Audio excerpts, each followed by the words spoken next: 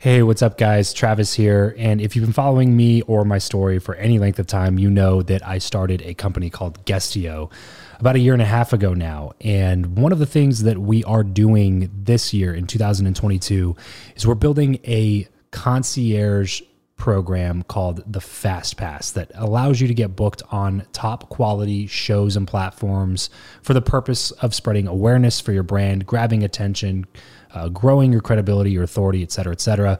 And so if you are listening to this right now and you are a 7-figure plus entrepreneur and you have a budget to bring in traffic, attention, credibility, authority to your brand, then this might be a really great program for you. Just head over to travischappell.com/10K. Why 10K? Because we guarantee in this program that you're going to be able to speak in front of 10,000 people within 90 days. Okay, 10,000 people within 90 days. Imagine getting on a stage in front of 10,000 people to share your message, your story. Well, that's exactly what we are doing inside of this program through virtual stages like podcasts or virtual events or YouTube channels or blogs. You name it, we are working with it, and we are trying to get you booked on those platforms. So travischappell.com/10X. There's a quick application there, and then right at the end of that application, it'll prompt you to set up a phone call where you will jump on a call with me, and we'll talk through whether or not you're a great fit for this program. Please act fast on this. Do not wait, because we are only taking on 1 or 2 clients a week due to constraints with our team and the limited supply of high quality shows and platforms that are out there in the market. So if that's you and you're really wanting to explode your brand in 2022, head over to travischappell.com/10K, fill out the application, schedule a quick phone call, and you and I will chat really soon about whether or not this would be a great fit for you. Thanks, guys. Talk to you soon. Hey, this is Dr. Nicole, LePera, the holistic psychologist. And if you want to build better relationships with others, you should be listening to the Build Your Network podcast with my good friend, Travis Chappell. If you're tired of the old way of networking, the business cards, the awkward conversations, and the aggressive pitches, but you know how crucial your network is to your success in life, then you're in the right place. Welcome to Build Your Network, the only top-rated show committed to helping you master content networking, foster real relationships, increase your authority, and build the network of your dreams. Listen in on conversations with world-class entrepreneurs, authors, thought leaders, and more as we deconstruct their best strategies for your success. So get ready to burn your business cards, ditch the name tag, and discover the new way to network with your host, Travis Chappell.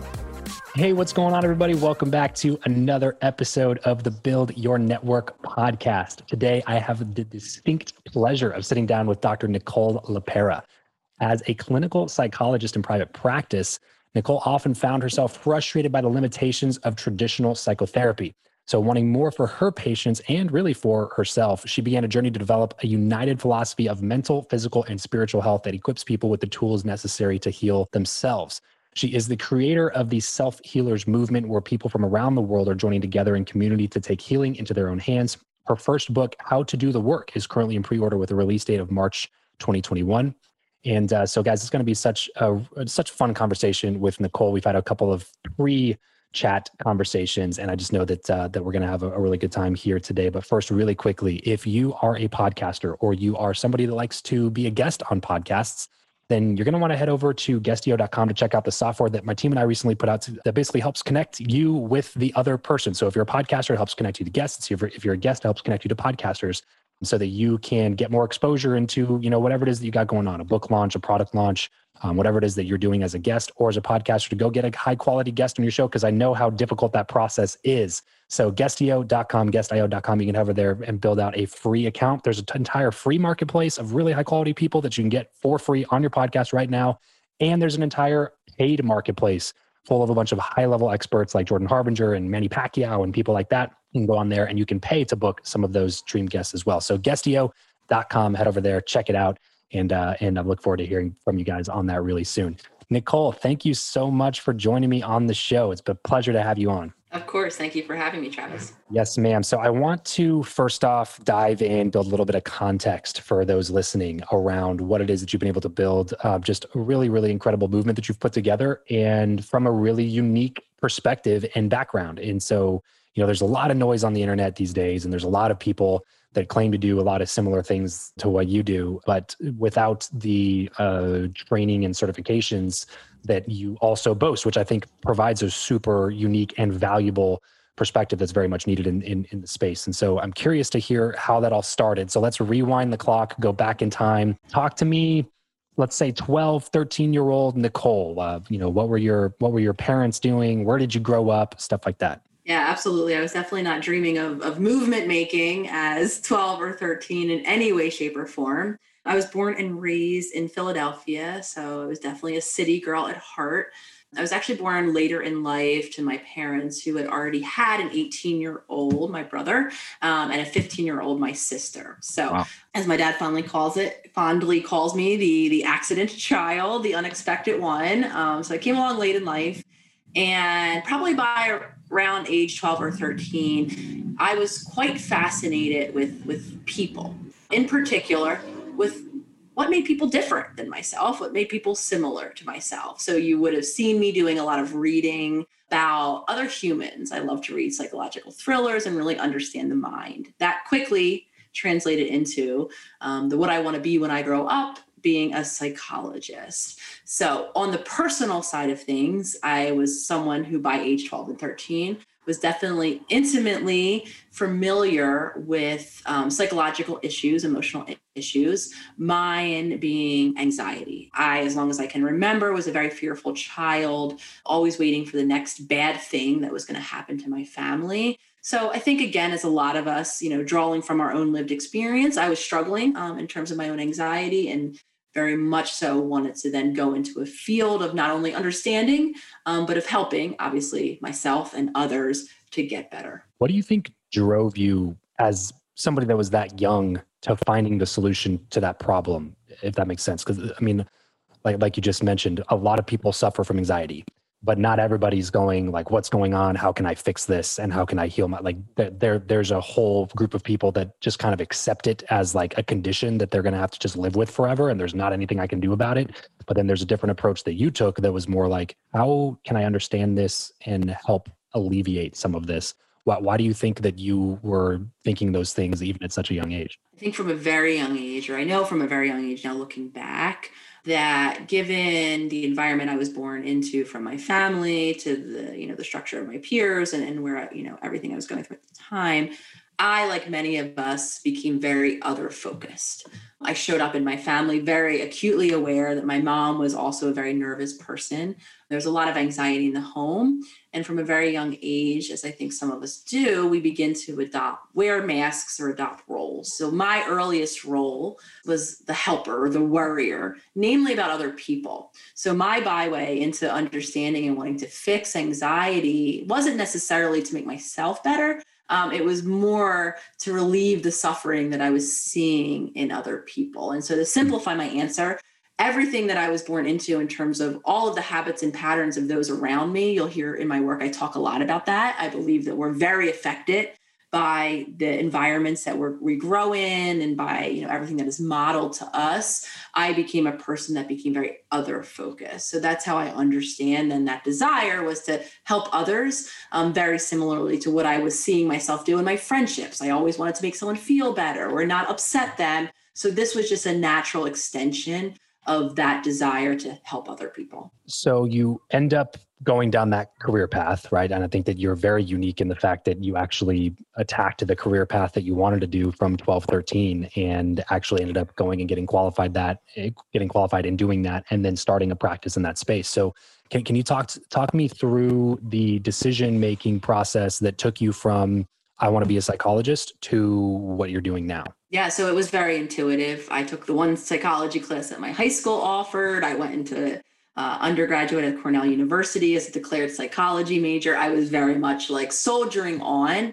And I knew at that time in training, the only way to have the private practice, that's what I was mainly interested in having, was to get licensure at the PhD level. So I very early knew that I was in for a lot of school, and I did that. While I was in school, I went to school at the New School for Social Research after Cornell University in New York City. It was a new school.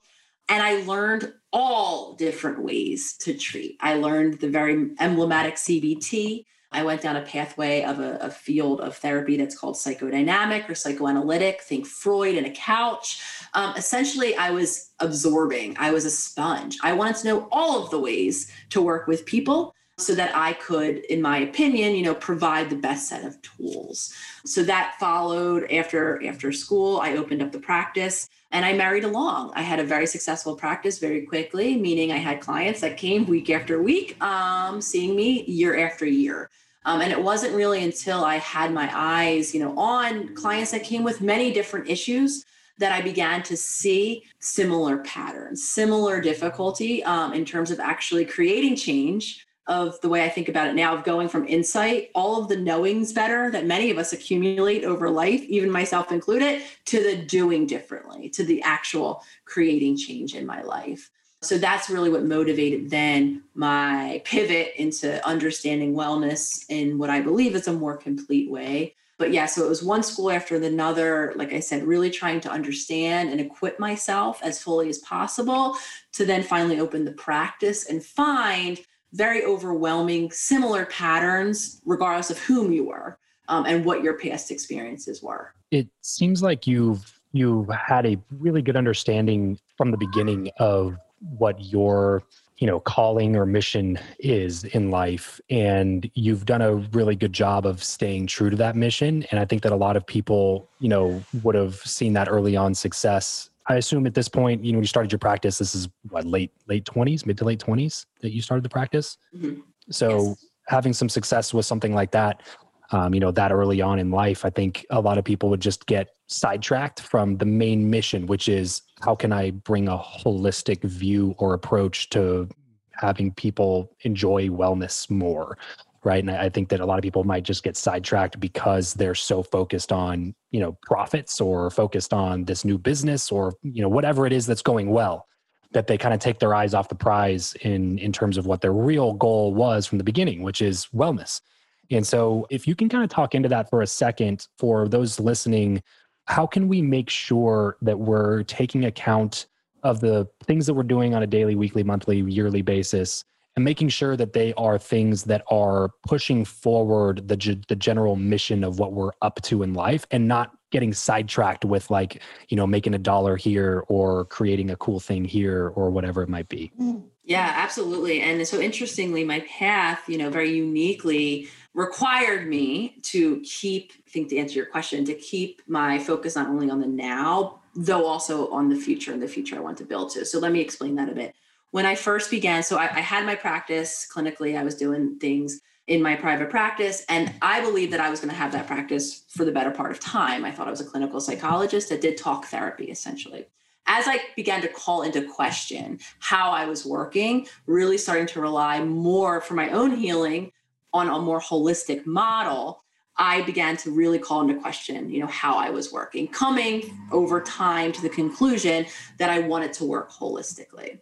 Prior to this time, if you would have asked me if I had a passion, if I had a purpose, I would have said no. I thought I had a job being a psychologist. I felt somewhat connected to it because, like I said, it was a thing I always wanted to do. But the way I always heard people describe this idea of passion and purpose wasn't resonating. So as I came to be aware that I wanted to work in a new way, I began to do so online out before I was even paid to do it. I created the Instagram account for me as an outlet for speaking this new truth of wellness. Before I even planned or anticipated it would turn into my paid income. So very interestingly, my goal to create content and to put these tools, approachable tools out there for the collective, began as my purpose without the kind of monetary shingle that I was hanging on it. Before long, I did realize, because working in that old way didn't feel in alignment to me, I realized that I did want to merge. I wanted to start to work more holistically all of the time. So over time, I began to then focus on, first it was translating into a coaching. How can I coach people to heal holistically? And then obviously that shifted a little more into what I now understand as being a teacher mentality. However, to more specifically answer your question, we're human. And we do get very focused on the immediate, what's happening in front of us, whether or not because we're in an immediate state of need, I need to pay my bills. So the reason why I shared that story, I had some version of financial security in my old practice. I was able to pay my bills while I was building toward what my future would become. So that allowed me, and the necessity of having to pay bills required me to stay in that space.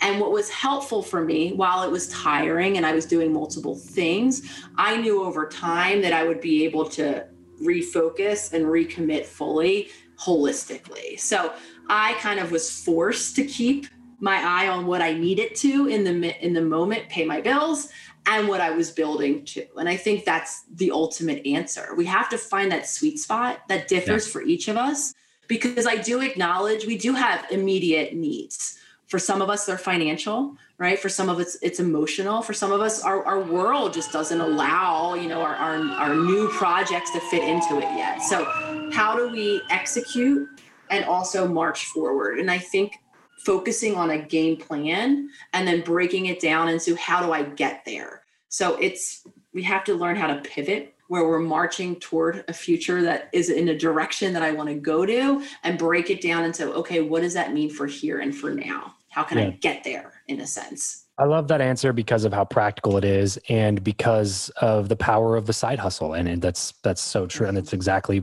what I did with this business, with my podcasting business, is the same thing. Like I had bills to pay and I had to put food on the table. So I kept doing the thing that I was doing. But at the same time, when I looked forward into the future of my life and saw what the picture looked like of me continuing to do the same thing that I was doing, I didn't like it. And so I was like, well, if we want to change the destination, we got to change the direction at some point. And you don't have to quit everything and go all in and risk, your family's well-being over it. If you are somebody that's providing for a family, you don't have to do it that way. There's another way to do it. And this way is actually a little bit healthier, because you can make those long-term decisions that benefit the business. And like what you were just talking about, being able to create content without the pressure of monetizing it allowed you to be able to really probably cultivate and craft your message and find the audience that was really resonating with the things that you were doing. So along this way, Nicole, at what point along this journey did you figure out that this is a hot button issue that's actually really resonating with people? Because now you have millions of followers across all your social platforms, and you've literally created a movement of this self-healing type of a community. And so there had to be some sort of a time period where you look back on as being like, yeah, there was this happened. And I was just like, wow, this is a message that more people need to hear, because clearly it's resonating with this particular group of people. Was there a time that you look back at for that? It honestly, Travis, that time came quite early on. I do want to mention my intention when I did carve out the space, created the Instagram account, I had a 2-part intention. The one intention was to just speak my truth, regardless of how many were receiving it. Because for me, I had come to realize at that part of my healing journey, I saw enough of my habits and patterns that I came to realize that I had a very lifelong tendency of diluting my beliefs, my truth, what it meant for me, in favor of others, and particularly of not upsetting people. And this translated perfectly to the job I did. So for me, my 2-part intention was to speak my truth without expectation of whom would be on the receiving end of it, or how many whoms, or what they would do with it. Obviously, my goal was to empower maybe 1 or 2 of them. And my other intention was to begin to connect with other people and their truths. I was feeling quite lonely. I was looking for those more authentic connections. So with that said, I had no expectation of what the receivership would be, though quite early on, it was clear to me how universally resonant this was, because not only, were the numbers, increasing, people were dropping into my DMs or my comment sections from quite literally around the world, different cultures, different languages, even sharing very similar universal experiences. So that's when I really became affirmed. So I had my practice. I had all of the different types of different experiences that I had of different clients, seeing these similarities. Now I have access, as social media and internet world gives us, to the greater collective. Now I'm seeing this at mass scale. So quite early on, numbers started to uptick. Resonance came in. I heard a lot of people who were saying, hey, I too have come to these realizations. I had no idea anyone else was thinking in these terms, was living in this way. And that to me, like I said, really solidified, like I was talking about earlier, my decision to make that pivot and really begin to then profess that truth and to think about how to harness that which is social media to deliver then content that could not only translate in terms of, oh, I understand my truth. How can I apply? How can I create change regardless of where you are? So the simple answer is quite early. And then obviously, as I watched it spread and spread and spread, it became even more clear to me that I'm hitting something that's quite large. This episode of the show is brought to you by Indeed. We are driven by the search for better. But when it comes to hiring, the best way to search for a candidate is not to search at all. It's to match and match with Indeed. If you need to hire, you need this platform, guys. I'm telling you, Indeed is your matching and hiring platform with over 350 million global monthly visitors, according to Indeed data, and a matching engine that helps you find quality candidates fast. Ditch the busy work and use Indeed for scheduling, screening, and messaging candidates so you can connect with those people even faster. And it doesn't just help you hire faster. In fact, 93% of employers agree that Indeed delivers the highest quality matches compared to other job sites, according to a recent Indeed survey. And look, guys, one of the things that I wish I would have used Indeed for is this matching service. You can search and search and search and search and search all day long, but to actually be presented with quality candidates, like hiring a recruiter for you that's presenting people that has actually done the work to vet them and bring quality people in front of you, that work by itself is the fact that it's done by a software instead of like a team of high quality recruiters is pretty insane. So they leverage over 140 million qualifications and preferences every single day, which is why Indeed's matching engine is the best one that you can use. It's constantly learning from your own preferences. So the more you use it, the better it gets at doing the job for you. Join more than 3.5 million businesses worldwide that use Indeed to hire talent fast. And listeners of this show will get a $75 sponsored job credit to get your jobs more visibility over at Indeed.com/Travis. Just go to Indeed.com/Travis right now and support this show by saying you heard about Indeed here on the podcast. Indeed.com/Travis. Terms and conditions apply. If you need to hire, you need Indeed. You had mentioned earlier that you were seeking connection and that you felt lonely in this process. And this is the Build Your Network podcast, so I would be remiss if I did not ask a little bit further about how you were able to do that and what that did for this new business. So connection is we are interpersonal creatures. I believe each of us human needs connection down at our core. I also had come to realize that we, even as a clinical psychologist, a lot of us aren't authentically connecting with other people. We have many relationships, some of us around us, but in terms of fulfillment and authenticity and depth of connection, I came to realize that a lot of us aren't having those relationships. We're not connecting authentically, right? We're connecting in all of the ways that we learned best how.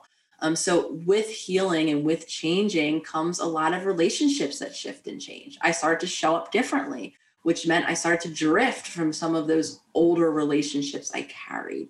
So instinctively, I got lonely in a new way. I got lonely now because now I was learning how to be my authentic self. And I was really desperate to find those humans that got it in a new way.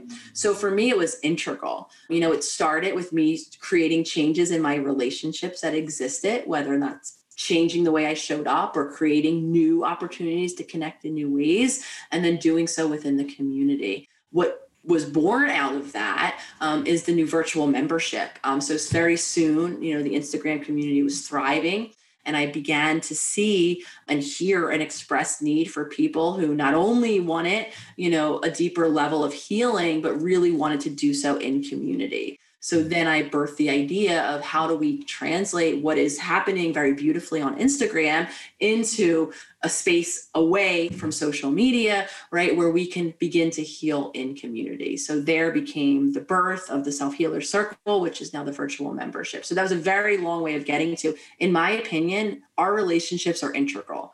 For many, they're keeping us stuck in habits and ways of being that aren't serving us, many of them, and creating change in our relationships for many of us builds the foundation for creating change in our lives. So wherever that is, whether it's with the one friend or the one therapist or the one mentor, business mentor that we have, and or finding the community online, I believe that relationships are a key to healing, to change, and to life in general.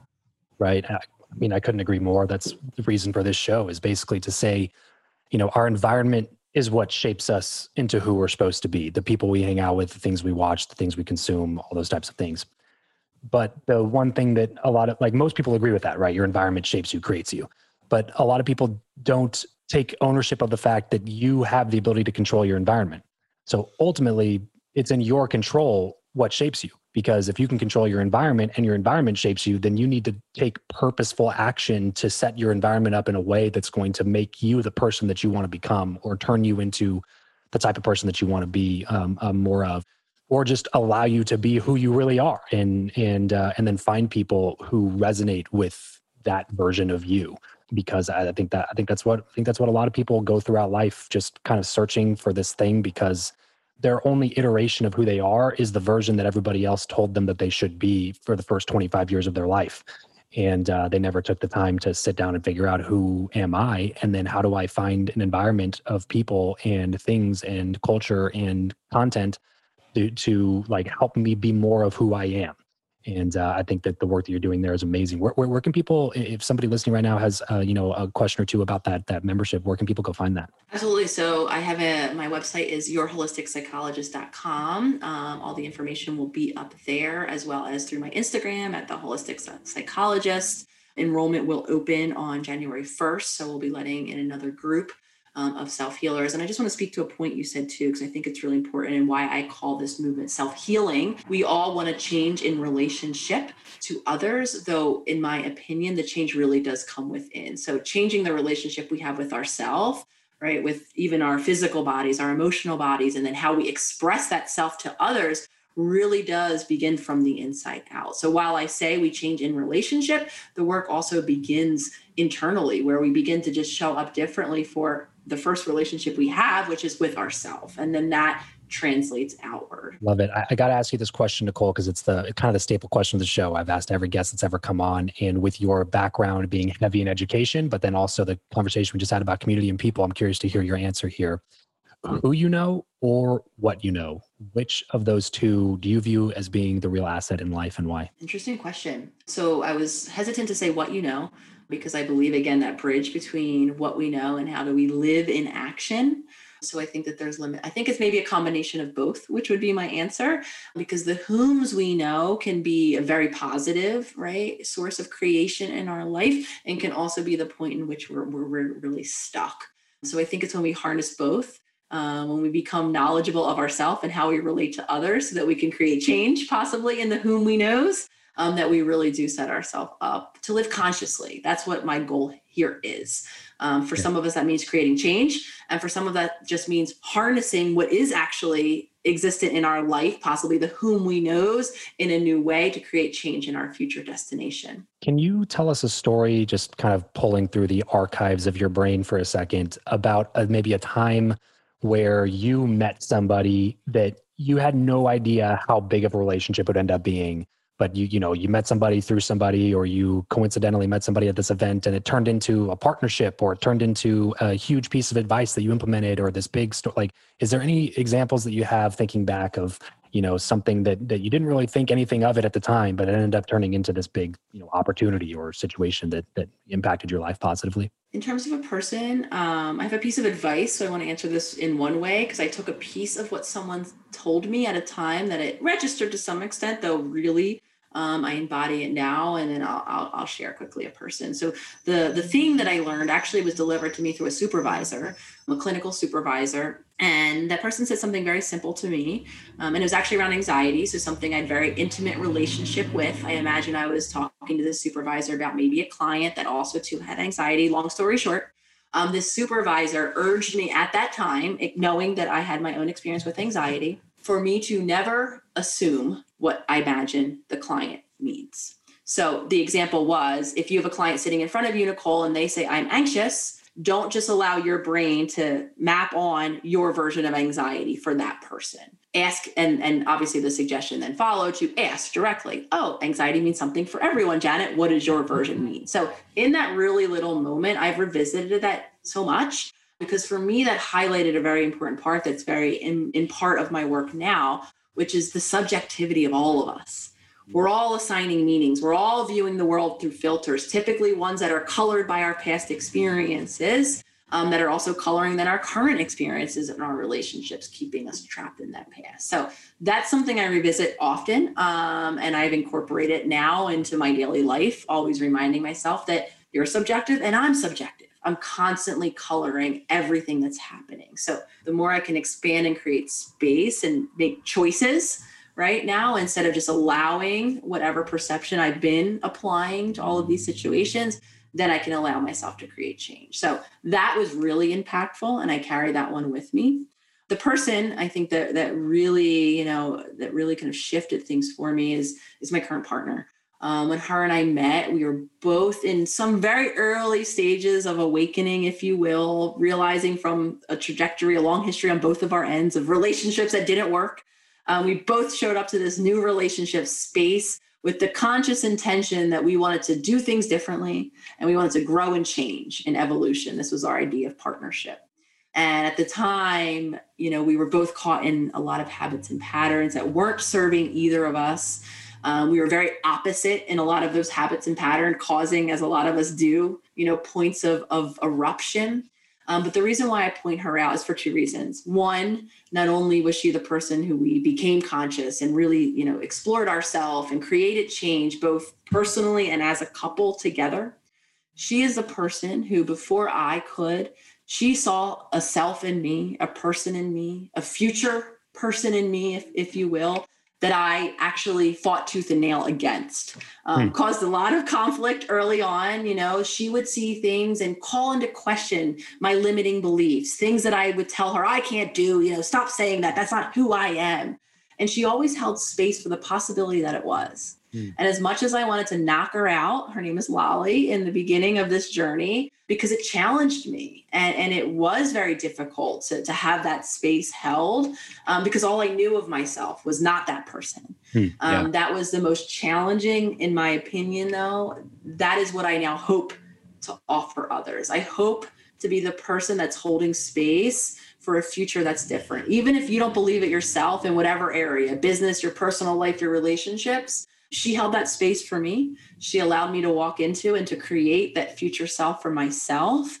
And in my opinion, like I said, that was so incredibly impactful. And talking about relationships as well, a lot of people in our lives hold on to older versions because that's all they know of ourselves. We hold on to older versions of ourselves. So again, wrapping back around to what Lolly offered me, continues to offer me, and now what I hope to offer people is that message of empowerment, that space to question, to wonder if a future can look a little different. How can we ask ourselves those types of questions in a healthy type of a way? I don't know. Let me kind of expound on what this question is, because what you just said is highly impactful. And I think that it gives people the room to change things about themselves that they don't like, or things about themselves that might be blocking them from becoming the ultimate version of who they see themselves to be. But a lot of times it can be really difficult or scary to think about changing in a big way. So when I ask that question, I'm saying, like, how can we question who we are now without losing touch with reality? Because I think there's a line almost where some people go overboard, and then that's when they become like this version of themselves that can't even function in society because they lose touch with reality and view change as this, crazy, does that make sense? Without stepping over the line, how do we healthily question who we are now to make a better future? I hope that question makes sense.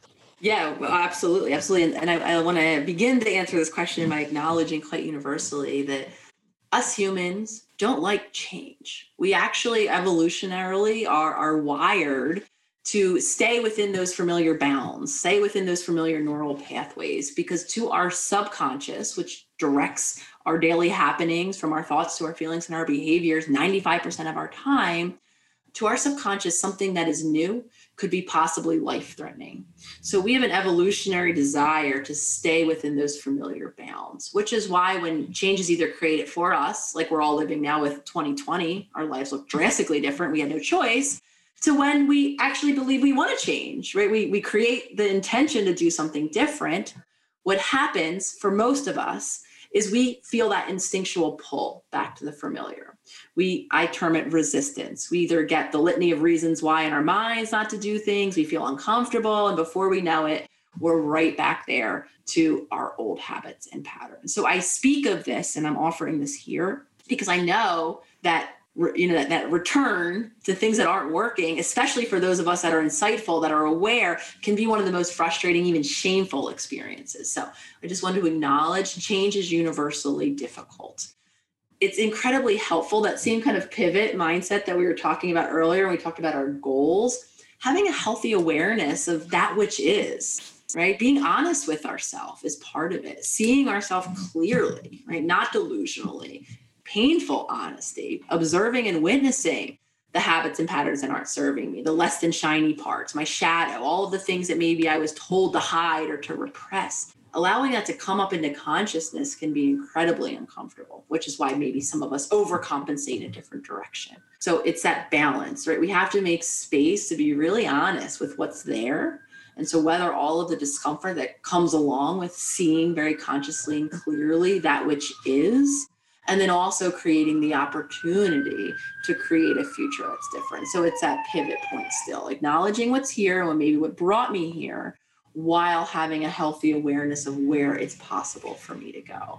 And a lot of times, like I said, we overcompensate, we get uncomfortable, and we don't really want to see. And those habits, the ways that we have avoided for so long, worked for to some extent, at least thus far. How do you think people change? Like, what's the number one instigator of change, especially when it comes to your belief in who you are? Like the way that you see yourself, who you believe yourself to be. Because ultimately, regardless of intrinsic truth, right, we are who we perceive ourselves to be, because all that really matters is our perception of who we are.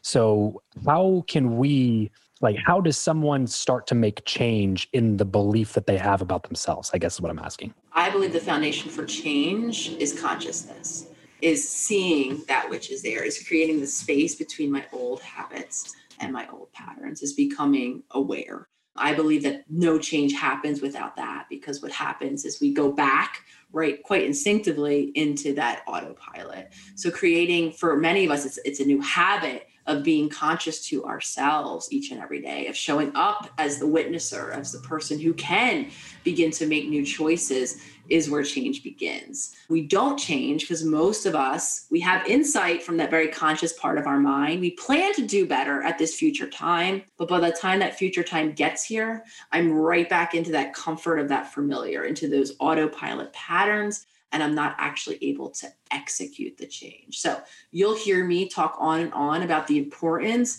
of becoming foundationally a conscious being, one who's present to myself, one who's in my physical body. I mean, these sound like very simplistic things, maybe to some listeners, though they are the farthest thing from simplistic. They are an action of reconnecting for many of us with my body that at one time might not have felt safe, learning how to regulate my body and my emotional system, learning how to be present to what's happening now so that I can create a new choice. All of that comes with practice. That is, in my opinion, the foundation for which change happens. So that begins by exploring how conscious of a being are you or aren't you? Set an alarm for random times during your day. And when that alarm on that cell phone goes off, check in with where your attention is. Where are you? Are you fully present to what's at hand? Or are you lost in thought? Are you somewhere else? Chances are, if you're like me, you're going to fall into that latter category, giving you an opportunity to practice being conscious, tuning in. What can I smell, touch, taste? Can I focus on my breath? Can I be here in this moment? And then can I repeat that moment time and time again so that I'm spending more time conscious with choice than in my autopilot? So you have a new book out, How to Do the Work. I assume a lot of things that we're talking about today are things that you talk about in the book, but if you could give us just kind of a brief synopsis of, a couple of the top takeaways, like who this book is really for, and then let us know where we can go pick up a copy. This book, in my opinion, is for any human who's stuck, who resonates with the experience of great intentions, maybe even a past attempts at creating change, yet the inability to do so. This book is for everyone who's tried to create, a pathway to healing and who has possibly, not been able to maintain change. There's a reason. So the book really highlights and overviews my model of holistic wellness, incorporating the mind, the body, and the soul. As far as I see it, we are all an interconnected being of all three of those parts, for lack of a better word. So the book will really unpack many of the reasons why we're stuck in our past experiences, carrying wounding and trauma and habits and patterns from our childhood. And then, of course, it takes that pivot and begins to look at creating a future that's different.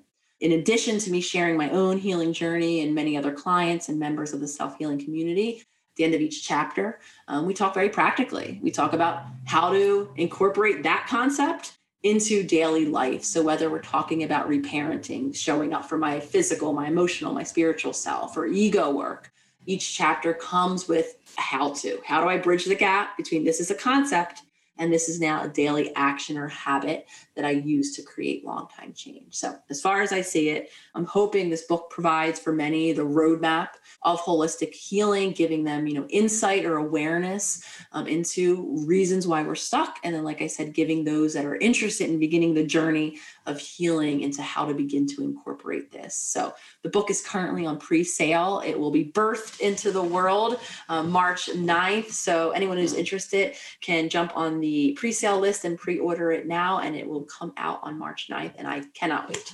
And where can we go to pre-order that book? So the book, I have all of the links for pre-order. Very gratefully, the book will be translated into many different languages. So anyone listening who might be international, everything in my link tree will be all of the different links and all the different directions to get whatever copy would help you feel the most understood. And it'll all be in my Instagram and my link tree. Cool. Awesome. So Instagram would be the best place to connect with Nicole, and make sure that you head over to the Holistic Psychologist on Instagram and click that link in the bio and make sure you get on the pre-order list. Do it now, guys. Like we always say on the show, whenever we recommend a book, go get it now, because life happens and sometimes it's difficult to remember what books were recommended where and all that kind of stuff. So go do it right now before you forget. Nicole, it's been a pleasure to have you on the show. We got to move into the last segment, something I have to call the random round. Just quick random questions, quick random answers. You ready? Gotcha. Yes. Shoot. What is a profession other than your own do you think that it would be fun to attempt? Dancer. I have a childhood desire to be a dancer. If you could sit on a park bench with someone, past or present, and chat for an hour, who would it be? I'd love to have a conversation with Dr. Joe Dispenza. How do you like to consume content? Books, audiobooks, blogs, podcasts, videos? All visual. I can only read. If you're talking to me in my ear, I can't understand you. I'm the same way. Yeah. Give us a glimpse of your morning routine. So my morning starts quite early. I typically get up at 5. You'll see me doing some future self journaling, creating an intention to keep change happening in my day to day. You'll definitely see me doing some meditation that some mornings looks like a walking meditation where I walk up to the beach, where I'm very lucky to live near, and or a typical sitting version of meditation. There'll be some breath work practices happening and some movement, whether it's yoga or weights or something like that. So I have a nice full morning, and it usually involves all of those things. What is your go-to pump-up song? Oh, go-to pump-up song. It's a really good question. I can't think of any that are coming to mind right now. Well, we'll get it from you at some point, Nicole. We have this long running tally of all the people we talk to on the show, and we have like a Spotify playlist and all that stuff. So I'm sure I have a go-to pump-up song. I'm just not thinking of what it could be right now. Whenever you come up with it, just shoot it our way. So all right, Nicki Minaj, Fly. That's it. There we go. That just popped into my head. I love her one. What is something that you are just not very good at? I am not good at sewing at quick fire rounds. I'm not good. I'm actually not good at quick fire rounds. That's actually true. I'm catching myself. I'm not talking on each other. I'm not good at quick fire rounds. Sewing's a good answer too. My answer to that question is usually laundry. My wife always has to come back after me and refold all my laundry because I think I'm fine at it because I ruin it and I don't get upset by it. So I guess I'm technically not good at that either. As we get everything wrapped up here, Nicole, what's one place online where listeners can go to connect with you the most?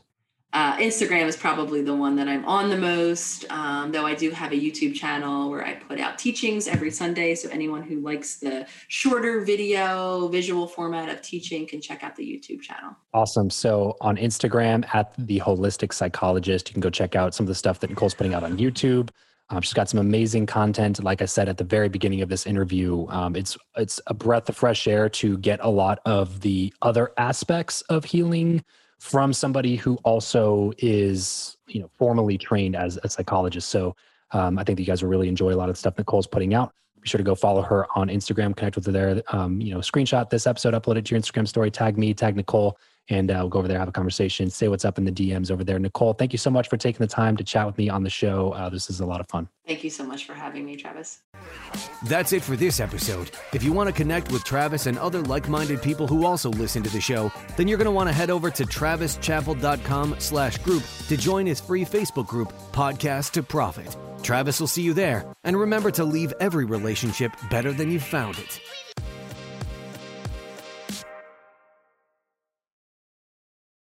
When you need mealtime inspiration, it's worth shopping Kroger, where you'll find over 30,000 mouth-watering choices that excite your inner foodie. And no matter what tasty choice you make, you'll enjoy our everyday low prices, plus extra ways to save, like digital coupons worth over $600 each week. You can also save up to $1 off per gallon at the pump with fuel points. More savings and more inspiring flavors make shopping Kroger worth it every time. Kroger, fresh for everyone. Fuel restrictions apply.